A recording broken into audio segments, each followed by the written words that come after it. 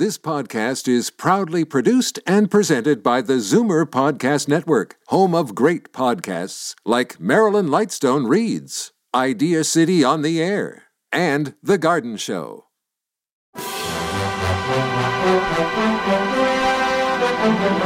It's Zoomer Radio's Theater of the Mind with Frank Proctor.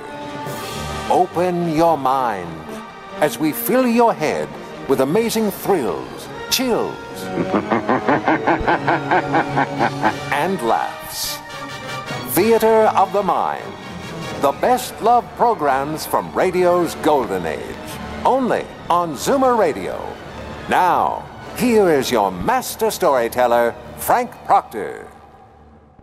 Well, thank you, and welcome to the show. We've got two lengthy programs tonight, so as Chris Cuomo would say, let's get after it. Our first presentation is Dragnet, starring Jack Webb, and the episode, The Big String. Sound off for Chesterfield. Chesterfield, the only cigarette in America to give you premium quality in both regular and king size, brings you Dragnet.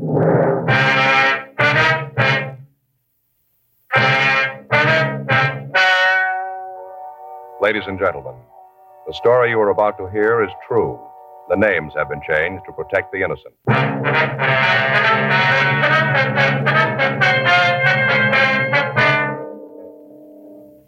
You're a detective sergeant. You're assigned to homicide detail. A man walks into your office and tells you he returned to his home to find that his wife was gone. She left no indication where she was going. Foul play is suspected. Your job, find her. The modern way to sell cigarettes is the Chesterfield way. Premium quality in both regular and king size. And we're the only one that does it. Premium quality in a cigarette means the world's best tobaccos, the best ingredients, the best cigarette paper. Only Chesterfield gives you this premium quality in both popular sizes. King-size Chesterfield contains tobaccos of better quality and higher price than any other king-size cigarette. That's certainly important to every king-size smoker. Of course, it's the same fine tobacco as in regular Chesterfield. There is absolutely no difference, except that king-size Chesterfield gives you more than a fifth longer smoke. Yes, the modern way to sell cigarettes is the Chesterfield way. Premium quality, both regular and king size. Chesterfield is much milder. Chesterfield is best for you.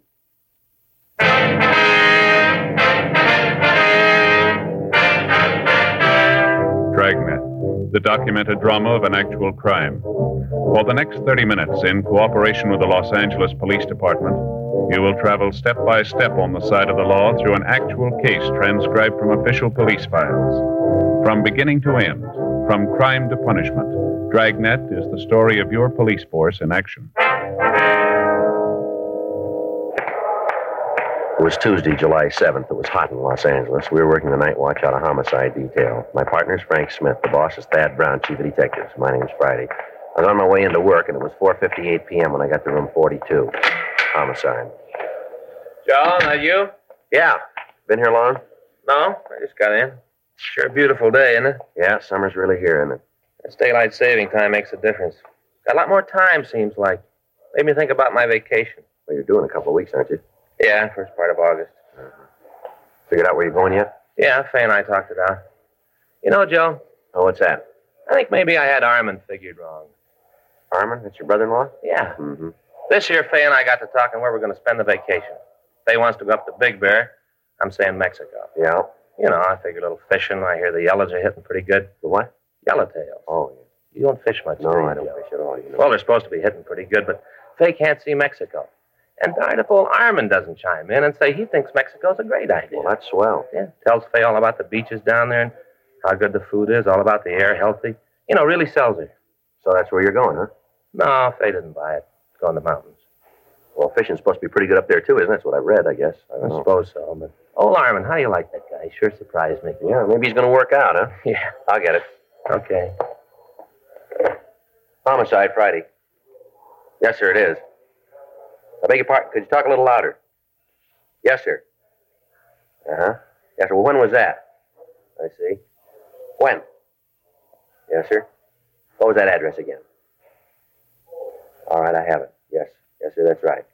We'll be right out. Right, bye. Well, we got one to roll on. Kidnapping out in Hollywood. The man on the phone gave his name as Henry Wagner. He said that he'd come home from work and found that his wife was gone. He said on the phone that he'd found a note demanding ransom and cautioning him against calling the police. 5:22 p.m. Frank and I arrived at the house on Temple Hill Avenue. We parked the car down the street from the house and went up to the front door. Frank would remain in the car for a few minutes and then follow. In that way, if the kidnappers were watching the house, they wouldn't be as likely to know that we were working on the case. I rang the bell and waited. Yes, you the police? Yes, sir, that's right. My name's Friday. Oh, hello. Come in, please, quickly. I don't want them to see you. Who's them, sir? The kidnappers. They might be watching. I don't know what I'm going to do. Terrible thing to have happen. Just doesn't make sense. All right, now, sir, if you just try to calm down and tell me what happened here. We want to start right from the beginning? All right. I got home from school about 4:30. Myra wasn't here. I looked at the house for her. Figured, like you said on the phone, that she might have gone to the store. When I couldn't find her, I started looking for a note. That's when I found the ransom demand right there on the coffee table. You said you got home from school, is that it? Yes, I teach political science at the university. Well, when did you last see your wife? When I left this morning, about 7:30, I have a class at 8. Have you talked to her since? Yes, I called her about 1:15. Did everything seem all right then? I mean, did she seem to be upset, anything like that? No, everything seemed to be normal. Did she say if there was anyone with her when you talked to her? No, if there was, she didn't give any indication of it. I see. I know that this isn't a hoax, if that's what you're thinking. I know that Myra wouldn't do a thing like this. She's a serious woman. I guess you might say that she had a rather dull sense of humor. No, I know that she wouldn't do a thing like this as a joke. Well, no, sir, it's not that. I'm just trying to get all the facts here. Wonder if I could see the note. Yes, I left it over here on the desk. That'll be my partner. I'll let him in if it's all right. That's right. Yeah, money. See here. Mr. Wagner, it's my partner, Frank Smith. How do you do, Mr. sir? Wagner. How do you do? I'll get the note. Well, I'd rather you wouldn't handle it anymore, sir. Oh, all right. You're going to try to get some fingerprints from it? Is that right? Well, that's the idea, yes, sir. You read it, Joe? Yeah, it's made up of newsprint. It's been cut out of the paper. Looks like one of the morning papers. Yeah. I'll read it to you. It says put $10,000 in 5s, 10s, and 20s in the shoebox. Make sure the bills are unmarked. On July 8th, drive up Deer Canyon Drive at 10:30 p.m., 5 miles past the turnoff. You'll see a white string across the road. Drop the shoebox out of the car, go on back home. Your wife will be returned. Don't tell the cops. If you tell anybody, we'll kill your wife. Deer Canyon Drive. Yeah, you know, it's up above Laurel. Oh, yeah. $10,000. Do you have that kind of money, Mr. Wagner? No, sir. I don't know how I'm going to raise it. I have to, but I don't know how I'm going to do it. Have you noticed anyone lately that's been in the neighborhood here? I mean, anybody loitering around without any reason to be here? No, I haven't. Of course, you must understand I'm not home a great deal. But Myra didn't say anything about it. I'm sure she would have if she'd seen anybody like that. You and your wife have any enemies that'd do a thing like this, would you know? None that I can think of. Do you have any household help?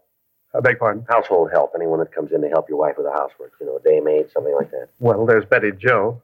She comes in once a week to clean up the house. When was she last here? Let me see. That was Saturday. That's her usual day, Saturday. I guess it was then. Didn't you see her last week? No. You see, I had to go out by Pomona this last weekend. Series of lectures I wanted to catch. I left early Saturday morning, didn't get back until late that night. Did your wife go with you? No, she stayed at home. She had a little touch of the virus and figured she'd better stay at home and take care of it. Are you sure this is the right thing to do? Maybe I should have handled this myself. No, sir, you did the right thing. I wonder if you could give us a description of your wife, Mr. Wagner. Why? You aren't going to tell anyone else about this, are you? No, sir. The information will be handled in the usual confidential manner. Oh. Well, I guess you men know what you're doing. All right, sir, if you'd just give us a description, if you could. Well, Myra is about 5'3". I guess she weighs about 130 pounds. How old is she, sir? 42, just turned 42. Birthday last month, June 14th. How about the color of her hair? Sort of an auburn, I guess you'd call it. A little gray up in here, along the sides. Would you know what she was wearing? No, I wouldn't have the slightest idea. I don't know her clothes well enough to be able to look at what's in her closet and tell you what she had on. How about marks? I don't think I understand. I'm sorry. I mean, any visible birthmarks or scars, anything that might make it easier to identify her. No, I don't think so. Oh, wait a minute. There's a very small scar just under her ear, right here. A couple of years ago, Myra and I went fishing up in the Sierras. Myra got a trout fly caught there. When they took it out, it left just a very small scar. But I don't think you'd be able to see it unless you were really looking for it. Anything else outstanding about her? No, there isn't. I wonder if we could have a photo of her. Do you have one? Of course. Wonder if you'd give us the address of this Betty Jo? Surely. I think Myra kept it in the phone book. I'll look for you. Do you think they'll really do it, officer? Kill Myra? Well, we're going to try to stop them, sir. I don't think so. Well, how about the money? Should I get it together? Not a lot of time if I have to meet them tomorrow night. We'll take care of that. Here's the address. Thank you, sir. I don't know what I'll do if they hurt Myra. Just don't know. It's odd, isn't it, Sergeant? What's that? Myra and I have been married for 22 years. I guess I always just took her for granted. Haven't been separated at all during that time. Just took her for granted. Yes, sir. I guess you have to lose something before you know what it's worth. 5:43 p.m. We asked Mr. Wagner not to touch anything in the house. We told him that after his wife had been returned and our men could move safely about the neighborhood, the house would be gone over for physical evidence. 2 men came out from the office and a stakeout was placed on the house.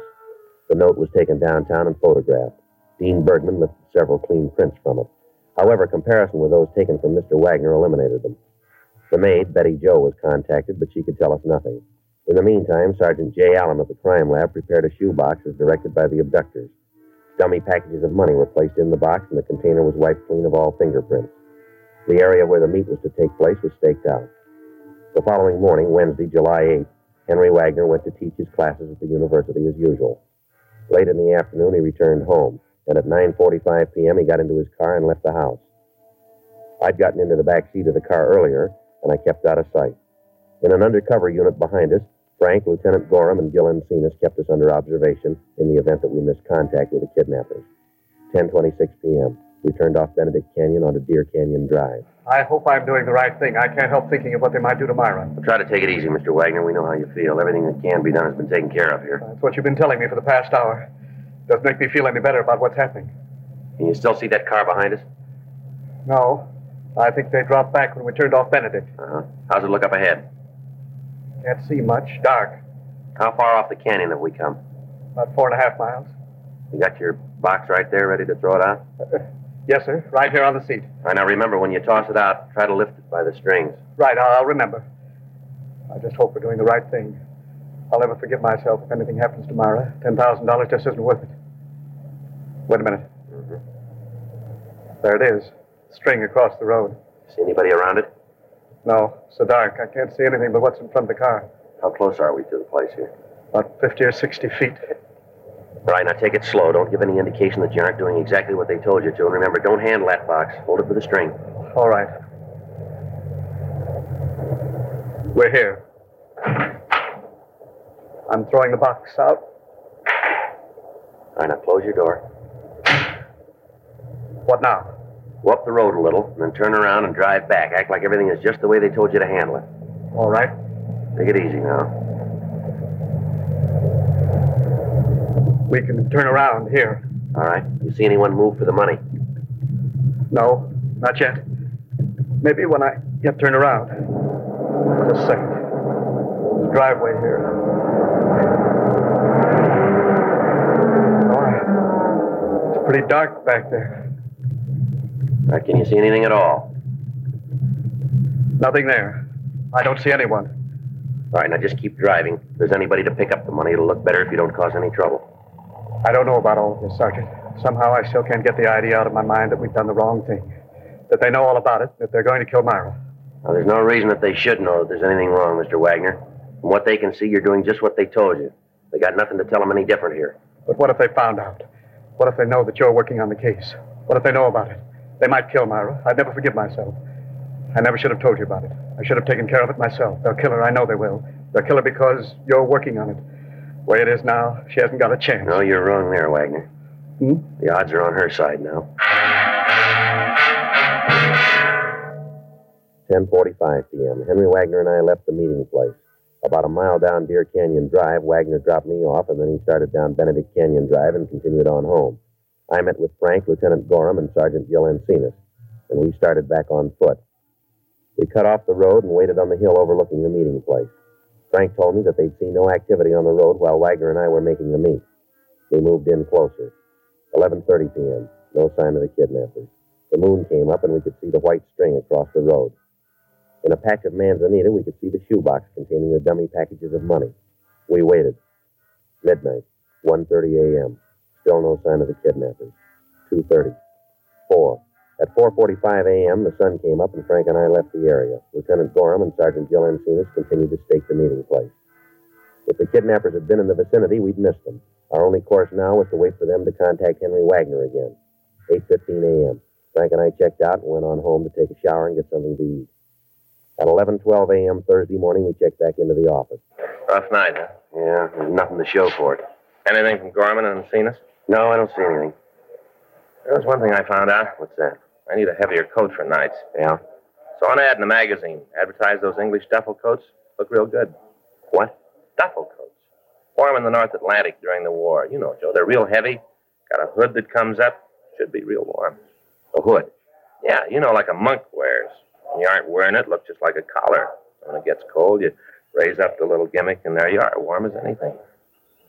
You know, Frank, somehow I just can't see you in there. Yeah?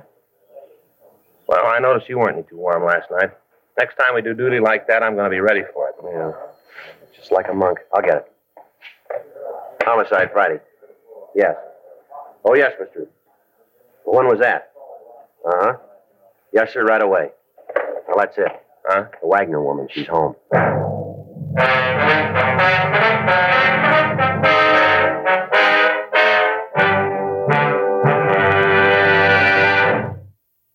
You are listening to Dragnet, the authentic story of your police force in action.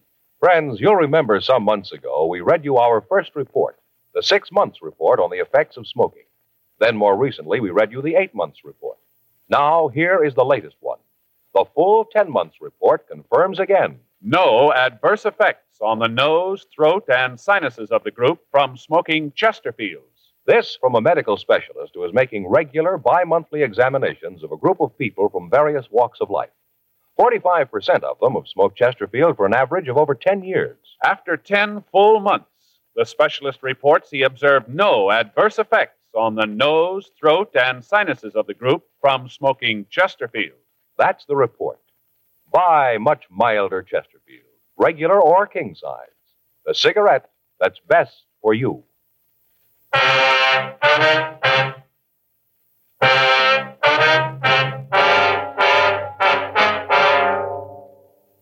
11:30 a.m. Frank and I drove out to the Wagner home. The officers on stakeout told us that Mrs. Wagner had walked into the house at about 11 o'clock that morning. As soon as she'd gotten inside the house, she collapsed. The family doctor had been called, and she was treated for shock. Other than some scratches on her arms and around her face, she was unharmed. The officers told us that they'd been unable to interrogate her so far. We talked to the doctor, and he told us that we could talk to her until the sedative took effect. Honey, these are policemen. They want to ask you a few questions. What? Police officers, honey. There's Mr. Friday and there's Mr. Smith. Oh, yes. They want to ask you some questions, dear, about the people who took you. Oh, all right. It won't take very long, Miss Wagner. That's all right. I want to help you get them. All right, now if you just tell us how it happened. How it happened? Yes, ma'am. Sergeant, you have to do this now. Maybe later when she's rested. Well, I'm sorry, Mr. Wagner. We haven't got much choice here. We'd like to get to the people who did this. If we wait until later, we might not be able to get them. Yes, I didn't think of that. Well, if the doctor says it's all right, go ahead. Miss Wagner, Yes? do you know the people who did it? The people who took you? No. You never seen them before? No, never. All right, now, could you just tell us what happened? I guess so. They came to the door about 2:30. Who were they, ma'am? Well, I just saw a man. Later, when we got into the car, there was a woman, too. All right, go ahead. They told me that Henry had been in an accident, that he'd been hurt, that he was at the hospital. Said they wanted to take me to him. Yes, ma'am. I didn't know any different. I went with them. I thought that Henry was hurt. I didn't know any different. You have to do this, officers. She's home, safe. That's all I care about. That's all that's important. Why don't you let her get some rest? Then you can talk to her. Talk as much as you want to. But please, you can see what this is doing to her. Yes, sir. Now, look, this isn't an easier on us. We've got a job to do here, like we had when she was gone. We know how you feel, but we'd like to get to those people. It's all right, Henry. I'm all right, dear. Where'd they take you, ma'am? First, I think they were going to take me to a house near here. I didn't notice the street, but it was near here. I'm sure of that. Then when we got near there, I knew that something was wrong, that they weren't going to take me to Henry like they said. I knew it then. Mm-hmm. Go ahead. I told them to let me out of the car, said that they'd better let me go. Mm-hmm. The woman, she was in the back seat with me, said for me to keep my mouth closed. I tried to get out the door, and she hit me. Then the two of them got into an argument. The man started to yell at the woman that it wasn't any good, that they'd better forget the whole thing. And the woman said that they'd gone too far for that now, that they had to go through with it. Uh-huh. Well, then they put a blindfold on me, tied my hands and blindfolded me, and then they started to drive. Well, at any time, did either of them use a name, in talking to each other? No, I don't think so. At least if they did, I don't remember it. Mm-hmm. Go ahead, Miss Wagner. Well, then they started to drive. I couldn't see where they were going, but I know that they headed out the Arroyo Seco toward Pasadena. I could tell from the way we went. Then I heard the woman talk about the turnoff to get on the Seco. Right then, the man told her to shut up. Yes, ma'am. We drove for quite a while and then stopped. They made me get out and took me into a house. Did you have any idea where you were at the time, ma'am? No, I didn't. Go ahead, ma'am. Well, they took me into the house and put me in a room. Tied me up. I couldn't move, couldn't do anything. They locked the door, and I could hear them arguing in the next room. The man was really telling the woman off. Said that she was a fool, that she'd really botched the whole thing up. I see. That night, they brought in a plate of food. Told me it was time to eat. All there was were some prunes. That's what they fed me all the time I was there, prunes. Never did take the blindfold off. Was there anything at all that would let you know where you were? Oh, a couple of things. They're probably kind of silly, but maybe you can make something out of them. What's that, ma'am? Well, there was a clock that was in the room where they had me, one of those chime clocks, tolled every 15 minutes, like Westminster chimes. Yes, ma'am. I don't think it was a very big clock. Chimes sounded small. Mm-hmm. Then there was a train. Trains? Yes, every once in a while I'd hear trains going past. Sounded like they were near, maybe a couple blocks away, not much more than that. But do you think that you could give us a description of the man and woman, Miss Wagner? Yes, I think so. First, I was so upset with thinking that Henry was hurt that I didn't notice, but I think I can describe them for you. All right, ma'am, that'll be fine. There's one thing, though. What's that? I'd be positive if I saw them. 12 noon. We continued to talk to the Wagner woman. She gave us a description of the man and woman who had kidnapped her and a description of the car they'd used. We called the information into the office, and a local and an APB were gotten out. We ran the descriptions through R&I, but we got no make. 2:45 p.m. As one of the possibilities for identifying the locality described by Mrs. Wagner, Frank and I left the house and drove to the office of one of the milk companies in the city. We talked to the driver that handled the area in which Mrs. Wagner said the kidnappers were going to stop. He couldn't identify the man and the woman from the description. We checked 2 more milk companies, and on the 3rd, we got a tentative identification. The driver of the route told us that we could be asking about a Mr. and Mrs. Thomas Harper, he thought. He gave us their address, and Frank and I drove out there. On the way, we called the names into R&I and had them make a check for us. They said they had a record on a Thomas Harper who answered the description. He'd served time in San Quentin and in Folsom Penitentiary. He'd been sentenced both times for armed robbery and ADW. There was no record on Mrs. Harper and no warrants at the present time for her husband. 5:57 p.m. Now, we better try it again, huh? All right. Probably aren't in. Mm-hmm. There's a car parked down the street here. Could be theirs. Checks on that description we got from the Wagner woman. I think somebody's coming. Yeah, what do you want? You Thomas Harper? Yeah, that's right. Police officers would like to talk to you. What about? Just like to talk to you. All right, come on in. What is it, Tom? Cops. What do they want? Say they want to talk. I don't know what about. Just a routine investigation. Who are you trying to kid? What do you mean by that, Harper? Somebody's done something, you need a pigeon. I got a record, so I'm right for you guys to lean What's on. the matter? You got something to worry about? Not a thing in the world, but I know you guys, you're going to try. What do you want, anyway? You people tell us your activities for the past 4 days? What for? Just tell us, will you? Yeah, tell us. You got an angle, you wouldn't be here. You're trying to pin something on us, and you know it. You want to tell us what you've been doing? We haven't left the house at all. Can you prove that? Prove it to who? You? You got no right to come in here and ask a lot of questions. She's right. You haven't got any right to do that. Either you pull us in or you get out of here. All right, Harper. Getting ready to leave anyway. We'll see you later. Yeah, let's go, Frank. Right.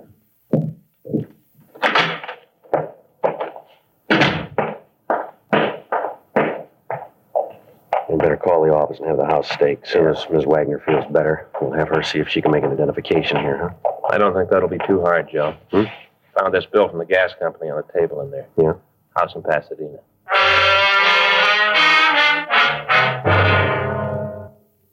Harper's mugshot had been pulled and sent to the Wagner home for identification. Mrs. Wagner was still under sedatives. 7:15 p.m. Frank and I drove out to Pasadena. We got in touch with the police department out there, and 2 officers were assigned to accompany us to the address on the gas bill. The house was unoccupied, and there were advertising papers strewn all about on the lawn. With the officers, we entered the house and went through it. In some of the rooms, there were pieces of furniture, and in the living room of the house, we found a mantel clock that chimed on the quarter hour. On an end table, we found a ball of white string that looked like the same type that had been used to mark the meeting place up on Deer Canyon Drive. In one of the back bedrooms, we found prune seeds scattered around on the floor. A stakeout was arranged on the house. We contacted the men watching the Harper residence and found that the suspects were still there. 9:56 p.m., Frank and I arrived back at the Harper home in Hollywood. The lights were out and the house was dark. Frank went around to the back of the house. Yeah? What do you want this time of the night? Did you guys ever give up? All right, Harper, let's get dressed. We want to talk to you downtown. You tying a pinch to me? You called it. For what? Kidnapping. You're out of your mind. Come on, get dressed. Who is it, honey? Cops say we kidnapped somebody. What? Fuzz has an idea we kidnapped somebody. You're kidding. Afraid not, Miss Harper. You better get dressed, too. Anybody else in the house? Yeah, we take in boarders. Don't get smart. Where's that door go? Bedroom. Just the one bedroom here? That's right. We're roughing it. Just the kitchen over here? Yeah. All right, come on. How about the bath? In there. All right, we'll all go. Come on.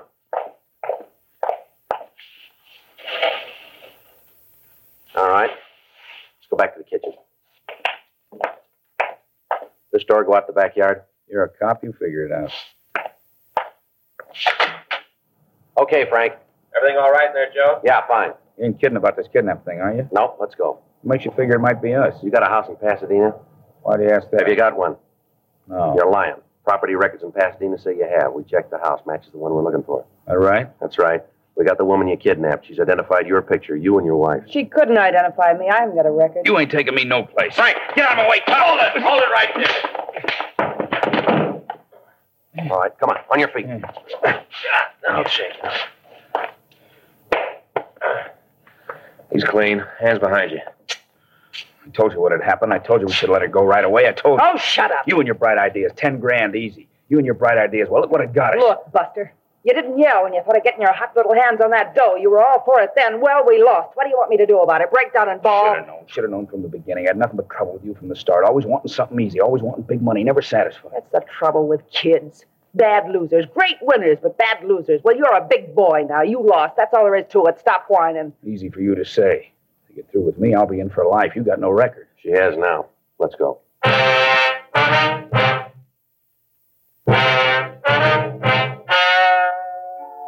The story you have just heard was true.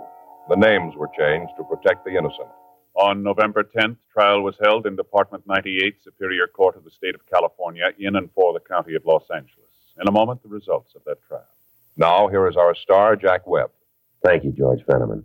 Friends, only the modern cigarette, Chesterfield, gives you this scientific evidence on the effects of smoking. No adverse effects on the nose, throat, and sinuses of the group from smoking Chesterfields. And only the modern cigarette, Chesterfield, gives you premium quality in both regular and king size. Now, I know Chesterfield is best for me and best for you. Buy them, regular or king size. Either way, they're much milder to give you all the pleasure the modern cigarette can give.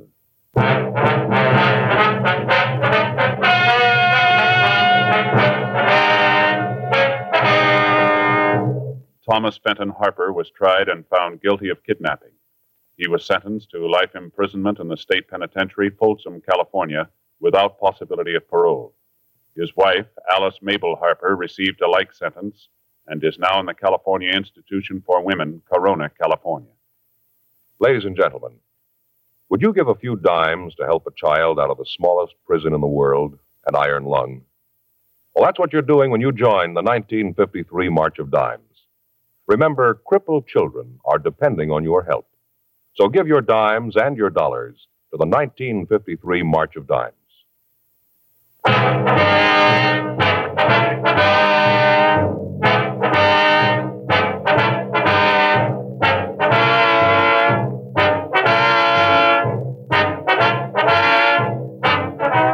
You have just heard Dragnet, a series of authentic cases from official files. Technical advice comes from the Office of Chief of Police W.H. Parker, Los Angeles Police Department. Technical advisors, Captain Jack Donahoe, Sergeant Marty Wynn, Sergeant Vance Brasher. Heard tonight were Ben Alexander, Virginia Gregg, Jonathan Hull. Script by John Robinson. Music by Walter Schumann. Hal Gibney speaking. Sound off for Chesterfield. Either way you like them, regular or king size, you'll find premium quality Chesterfields much milder. Chesterfield has brought you Dragnet, transcribed from Los Angeles.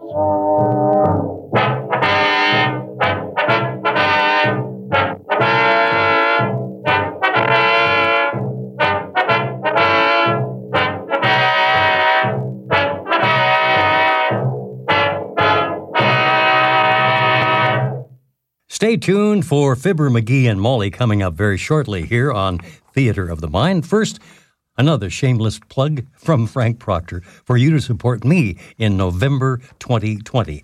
That's where men grow mustaches or a full beard, as I'm doing, to raise money to help in men's health for many areas. So if you just go to Movember Canada, type in the name Frank Proctor, my little face will show up, and I'm looking scruffier and scruffier, I'm telling you, that as the days go by. So any amount would be really appreciated. Thank you very much. Stay tuned. We've got Fibber, McGee, and Molly on standby. Time now for Fibber, McGee, and Molly and the story of hot water storage. The Johnson Wax Program with Fibber, McGee, and Molly.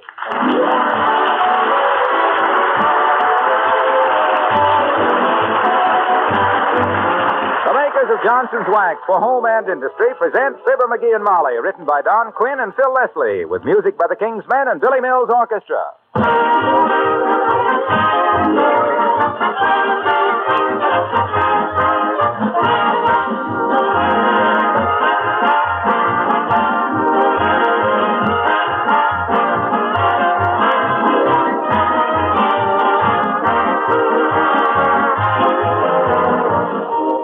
I've just been reading a long letter from a serviceman's wife, and I wish I could read every word of it to you.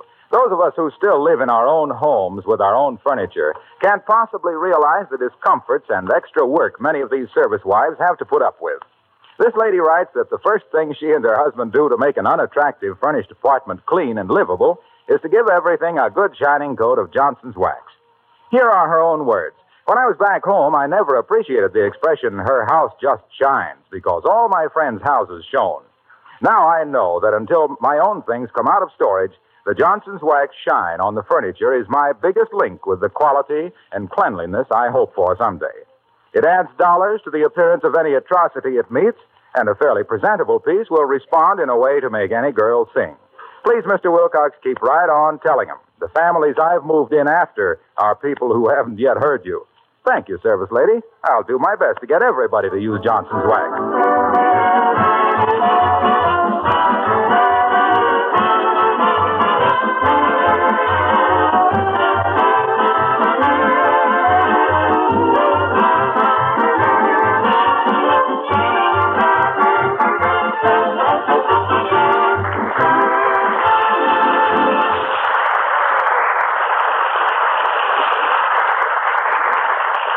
A barber is usually a bald-headed man who sells hair tonic.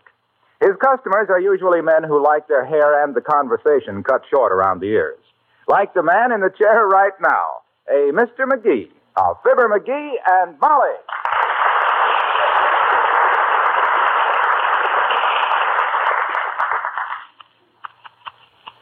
So I'm writing President Roosevelt a letter, see? And in it I'm saying to him, Dear Mr. President, look, kid, I got great ideas. Yeah, now, look, Nick, you told me how... Then in my own handwriting, which I am dictating to my wife because I don't write so somebody can read it, including me, I'm going on to say, look, I say, the Army is needing plenty ladies for nursing, is not? Yeah, but... So, also we got 1,000 guys who are too small on the eyesight for the draft, or maybe they got 7 toes on 1 foot or something. So I'm saying, why not take the rejectees and make them into guys for giving sick people the pills? Yeah, but if you don't mind, Nick, Of course, so far up to now, President Roosevelt, he don't sending me the answer. Yeah. Which is all right. He's just as busy as me, I guess. Maybe I better send a telegram to the Manpower Commission and say, how about a shampoo? How can you give the Manpower Commission a shampoo? That question was not for the commission. You, I'm asking. Huh? Oh, I need a shampoo? Everybody's needing a shampoo at the regular periods of the interval. Are you different?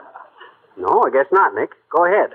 Only after you shampoo it, put some dressing on it quick, because I got a natural part in my hair that runs from one ear across my head to the other ear. See, it looks kind of funny at those plastic. Yeah, smart my hair. After shampooing, we always... Hey, wait a minute. How much is a shampoo? 50 cents? 75. What? 6 bits just to wash a guy's hair? Those are the ceiling prices, kiddo. That we got posted on the wall because nobody can reach the ceiling to put them up. Why, that's enough. Why, that's a dirty jip. 75 cents to whip up a lather on a guy's skull and rinse it off again. Why, you scissor bill. You high-handed, low-minded brush bandit.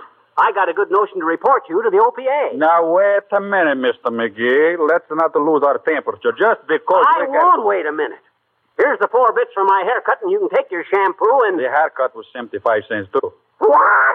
Another 6 bits for cutting off not enough hair to make a toupee for a tadpole? You got a lot of nerve. I'll wash my hair myself. Let me out of this chair. Why, George, any time you get me into this nest of thieves again, you'll have to threaten me more than with a razor. Well, just put the 75 cents on the counter then, kid.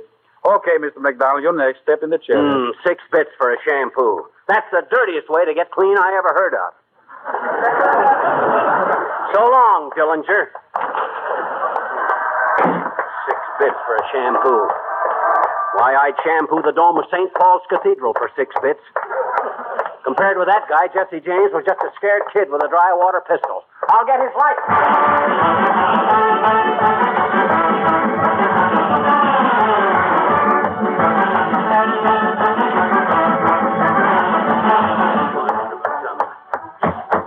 $6 for a simple little shampoo. My gosh, I used to get my car washed for 80 cents. You must think I'm some kind of a yokel to sit still for a kind of a deal All right, dearie, all right. Relax. You're home now, safe with Mother. Hey, Molly, you know what that Nick the barber tried to do? That ham-handed scout gardener tried He tried to charge you 75 cents for a shampoo. Yeah. And you stormed out of the shop and you're going to shampoo it yourself. Yeah, 75 cents for... Hey, how'd you know? Well, the barber just called up. I lit the hot water heater right away so the water would be hot and you could shampoo your own hair. Oh, so he called up, did he? What did he want? He wants his apron back. Well, he... Huh? Here. Let me unpin it for you. Oh, my gosh. There. Boy, oh, boy, oh, boy. No wonder everybody looked at me so funny. Why, you look like a flat-chested Mother Hubbard, dearie. I'll have Beulah drop this bib off at the barber shop on her way home. Now sit down and relax. Gee, boy, am I embarrassed. Wearing that big apron all the way home. You must have really been angry, huh? Angry? One more word out of him and I'd have shoved his barber pole down his noisy old throat. Oh, dear. 6 bits for a shampoo. Why, that's outrageous. I don't think that's so unreasonable. I always pay $1.50 myself. Though it's worth it not to have to sit there and hear the patriots talk about how much revenue the government is losing by closing the racetracks. Well, my gosh, Hello, Mrs. McGee. Hello, Mr. McGee. Hello, Alice. Hi, Alice. You've been out in the wind, Mr. McGee? Your face is awfully red. Well, he had a little argument with the barber, Alice. He came home hotter than a depot stove. Well, my gosh, 6 bits for a shampoo at that barber shop. Don't you think that's ridiculous, Alice? 75 cents? Yeah. Oh, it certainly is, Mr. McGee. They can't make any money at those prices. I don't know, Alice, why he doesn't wash his hair when he takes his shower anyway. Except that he's usually singing so loud he couldn't hear himself ask himself if he wanted to. Oh, well, I never hear him. But lately I've been so busy with my charts, I don't hear anything. What charts, Alice? You studying navigation so you can find your way home between the boys? Hey, that's not so bad. Between the boys. You see, if you spell it B-U-O-Y-S, it's a play on words. Ain't funny, McGee.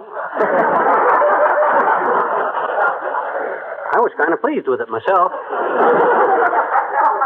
What charts, Alice? Oh, my astrological chart. Oh. I was casting some horoscopes for some friends. I'll do yours sometime. Are you a Capricorn?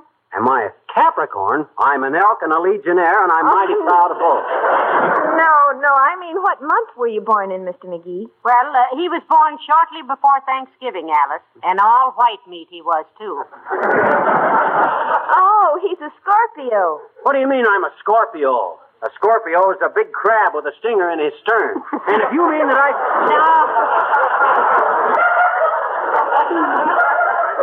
No, McGee.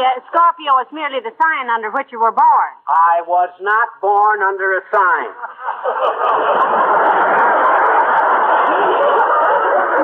I was born 5 miles west of Peoria on top of Kickapoo Hill. Oh, no, Mr. McGee. Now, look. There are 12 different signs of the zodiac, see? Is that so? Yes. And everybody is born under the influence of certain stars and planets, depending on what time of the year you were born. I think McGee was born during an eclipse of the moon, Alice. He throws such a big shadow. Oh, no fooling, Mr. McGee. It's very interesting. I've started to study astrology. For instance, your horoscope for January warns that people born under this sign must not let themselves be imposed upon financially. Aha! You see, Molly? That barber was trying to impose on a Scorpio financially. I knew all of it. Is Scorpio a good sign, Alice? Oh, Creeper's one of the best, Mr. McGee. Yes? Yes, but you must do as your horoscope says if you want to be happy. Yeah? You must control your temper, make allowances for other people, and follow through on any projects you have started. Like washing your hair. Oh, is he going to wash his hair? I just washed mine. That's why I'm wearing this towel around my head. Oh, my gosh, is that a towel? I was just about to tell you I thought that was the best-looking hat I ever saw you wear. How long ago did you wash your hair, Alice? Oh, I just finished. I'd have taken a bath, too, but the hot water is all gone. What?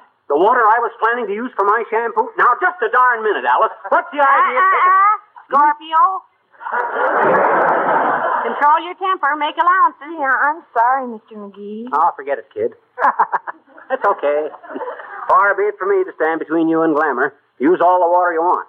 However, what? However, if she don't want her pretty little neck wrung, she better light that water heater before I count to 10. 1, 2, 3. I'm going.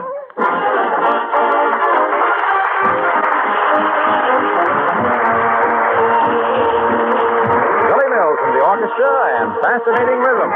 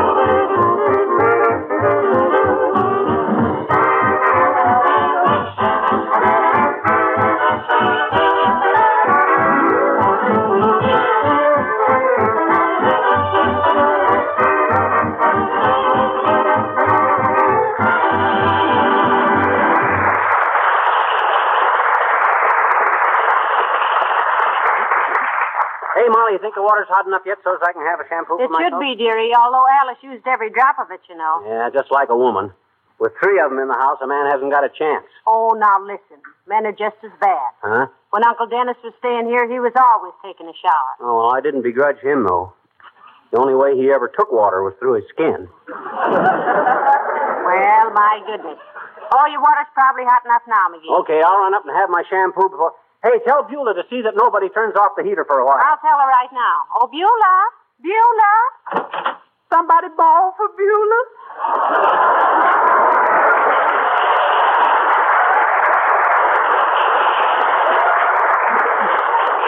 Yeah, I'm going to shampoo my hair, Beulah. He got a little irked at the barber, Beulah. Thought he was being overcharged, so he's going to do it himself. Yes, but them poor barbers, they sure work hard giving folks a shampoo. They just wax their fingers to the bone. Are you inferring that I have an ossified skull, my good woman? Oh, no. But my cousin, he's a tonsorial artist, and I hear a lot about how hard he works. Well, Mr. McGee doesn't need a tonsorial artist. He had his out in 1928. Tonsorial refers to barbers, Molly. It's from the Greek, tonsolasim arbitorium, meaning the quickest way to a man's scalp is to take a shortcut. Well, for goodness sake. You university man, Mr. McGee. No. No, he isn't, Beulah, but he has an unusually well-rounded background, though. Yes, and I can see that. You know what that big razorback wanted to charge me for a shampoo, Beulah? 75 cents. Imagine that. 6 bits for a gob of soap suds and a dash of Schlemiel number 5. That don't sound like no overcharge to me, sir. Barbers give you a real good shampoo. My cousin says 4 men in one day tell him he ought to charge at least $1. For customers? No, ma'am, 4 barbers. Yeah, that's what I thought. My barber's named Nick, and if he can't nick you with his razor, he'll nick you with the price list. Well, personally, I think barbershop prices are very reasonable, McGee. My cousin thinks so, too, ma'am. And he's ahead of his class in barber college. Get a degree, Beulah? Yes, a Ph.D. Oh, for goodness sake. Doctor of philosophy? No, ma'am. Oh, physiognomy is de-whiskered.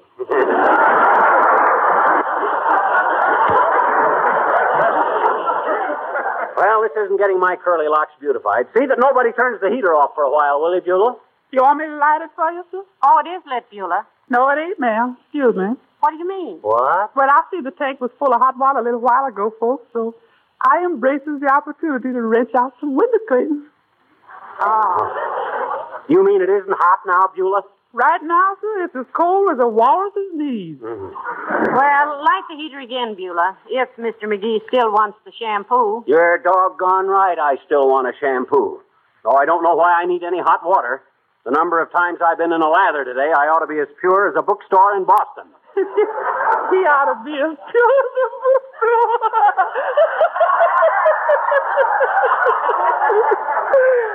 Love that man.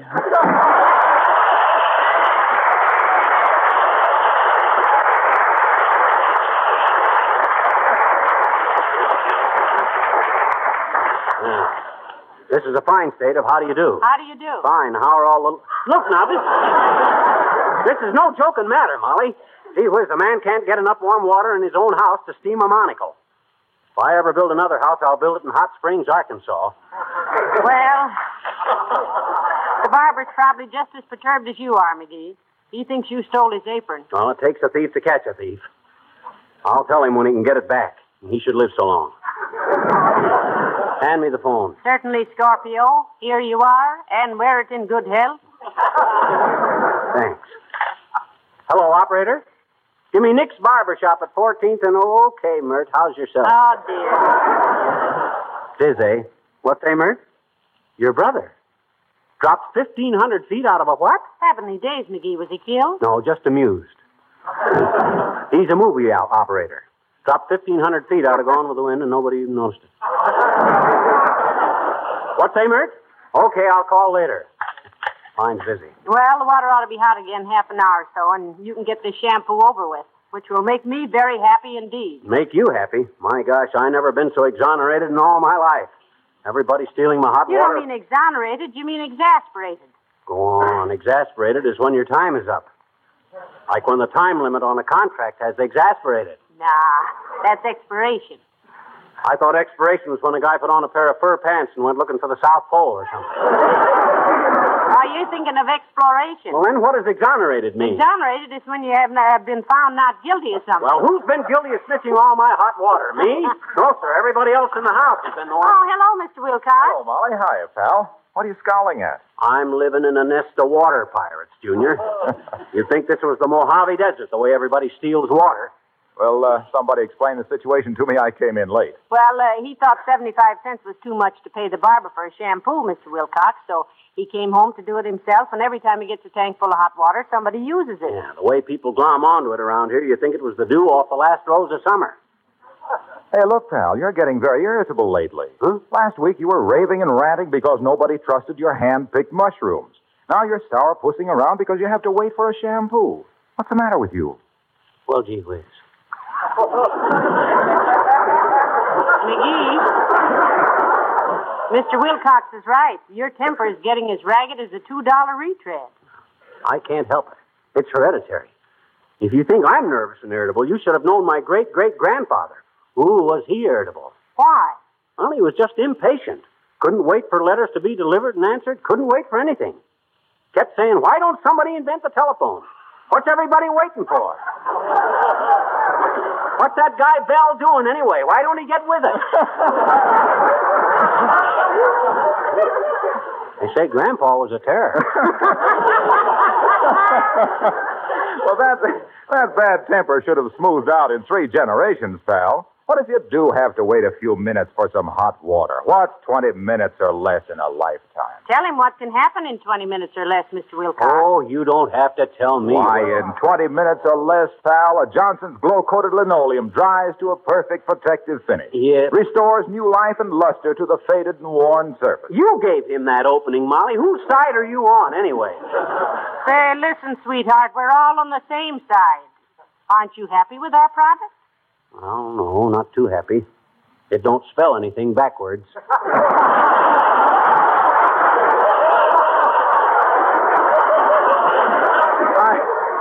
Look, pal, I was merely pointing out that 20 minutes or less can be a happy little period of time. Think of the housewife who pours a little Johnson's Glow Coat out on her tired old linoleum and spreads it around with a long-handled applier. Then think how the world brightens for her in just 20 minutes or less as the Glow Coat magically gives her kitchen floor a new lease on life. You ever spend 20 minutes or less in a dentist's chair, Waxy? Certainly. And well spent, too. You were? No, it was. Well, look, I didn't come in here to tell you how to improve the shining hours, pal. Nick sent me. Who? Nick, the barber. He said to tell you to keep that bib you walked out with. Well, that was very kind of him, I'm sure. Yeah, he said Fibber could keep it till spring when he comes in for his next haircut. So long now.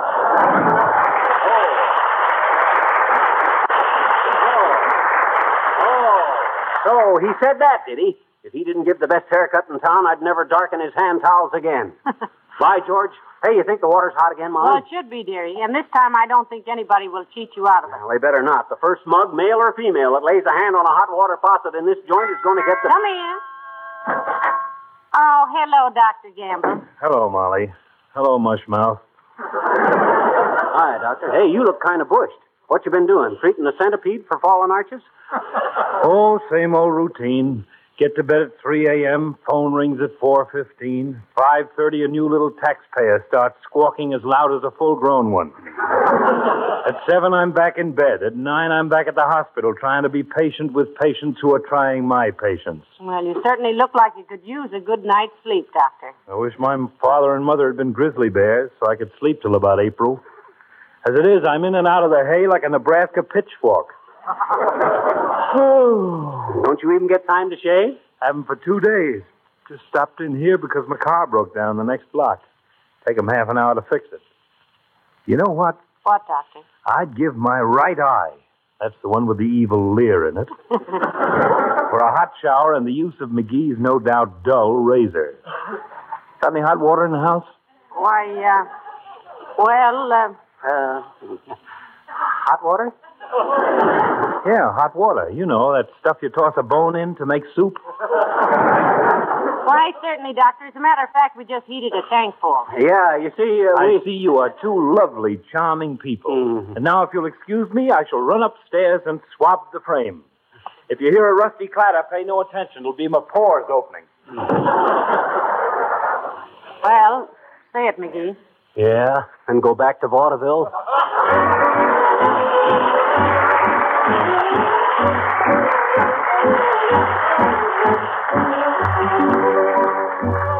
Here are the King's Men with the Whistler's Song.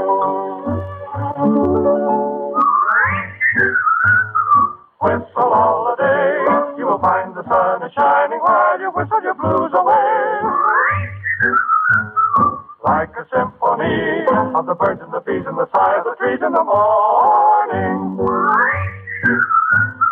Whistle all day long, the clouds on high will say goodbye and lazily roll along. Whistle loud and clear, all the world will be bright if you start the day right in the morning. the sunbeams dancing round so happy and gay. Hear them saying, isn't this a wonderful day? Whistle your blues and whistle your cares and whistle your troubles away. You will be in style if you pucker up your lips and keep a whistling all the while. Like a whippoorwill, at the break of the day you will say, what a wonderful morning. Pucker that kiss and then you blow real hard. Everybody's sweet. You will get a grin or a cheery smile from everyone you meet. Soldiers, sailors, they all know this system can't be beat. If you want to be popular, pucker your choppers and treat.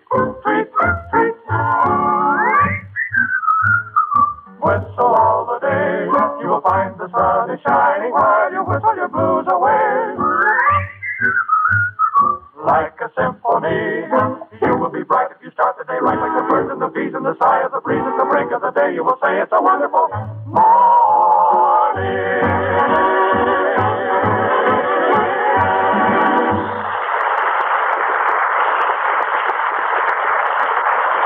I've been standing in the shower for almost half an hour. The door fetch me in. Hey, McGee, I helped myself to a couple of your clean handkerchiefs. I hope you don't mind. Where's McGee, Molly? Out in the kitchen, Doctor. You feel better now? My dear, I feel so much better that with a little luck I can get through the day without folding up like a summer resort card table. Thanks for the hospitality. Not at all, Doctor. And the man came to the door and said your card would be ready in about 10 minutes. It's a wonderful world we're living in, isn't it? As I told one of my patients who had sat on a darning needle, why worry? Everything comes out all right in the end. What's McGee doing? Well, he's just sitting there with his shotgun across his knees. A shotgun across his knee? Yes. What's the idea? Going to flush a covey of quail out of the icebox? No, he's just making sure that, well, it's a long story, Doctor. And if it's about your husband, I'd like to hear it. He's a fascinating little character. Well, it started in the barber shop. The barber was going to charge him 75 cents for a shampoo, and McGee thought it was too much. He would. McGee thinks no more of a quarter than I do of my third cervical vertebra. Yeah. And he came home to give himself a shampoo. But Alice used all the hot water, and he waited and heated some more, and then Bewley used all the hot water, and he heated some more, and... I get it. You got it. Well, my epidermis is more important than his scalp, if only because there's more of it. But what's this about the shotgun? Well, after you took your bath, he lighted the heater again. Now he's sitting there guarding it with his shotgun. He says anybody who steals this batch of hot water is going to be so full of lead, you could use them to write a letter to your Aunt Minnie. Well, I haven't got an Aunt Minnie, but my sister Gertrude would be happy to get a postcard. Tell McGee I'm very sorry that... No, I'll tell him myself.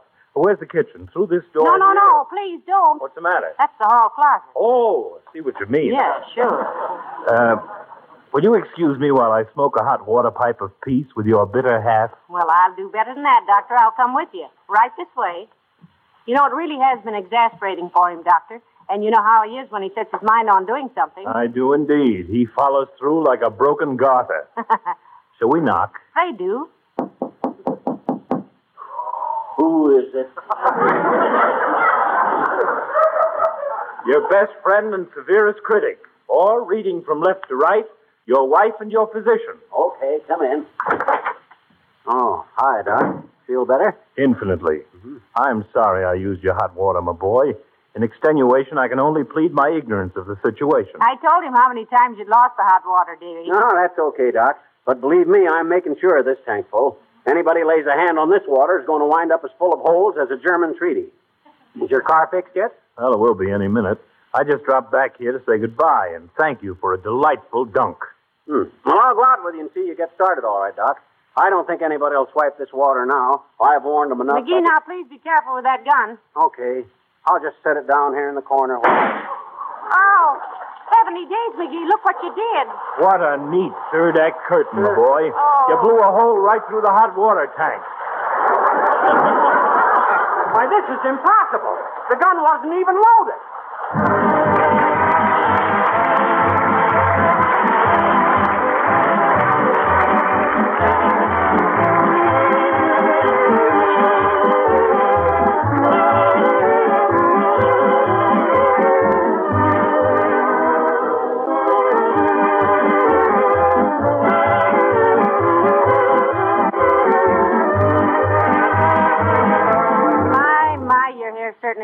nice since you had your shampoo, McGee. Yeah, it sure does, doesn't it?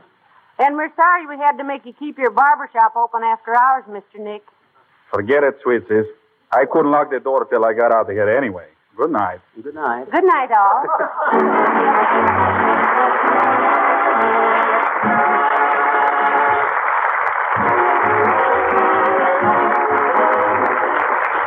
This is Harlow Wilcox speaking for the makers of Johnson Wax Finishes for Home and Industry, inviting you all to be with us again next Tuesday night. Good night. This is the National Broadcasting Company. Thank you for listening. I hope you'll be with me next week as I uncover more gems from the golden age of radio. Thanks to Paul Stringer and Joel Schoenwell for technical support. The executive producer for Theater of the Mind is Moses Neimer. I'm Frank Proctor. Have a wonderful weekend. This podcast is proudly produced and presented by the Zoomer Podcast Network, home of great podcasts like Marilyn Lightstone Reads, Idea City on the Air, and The Garden Show.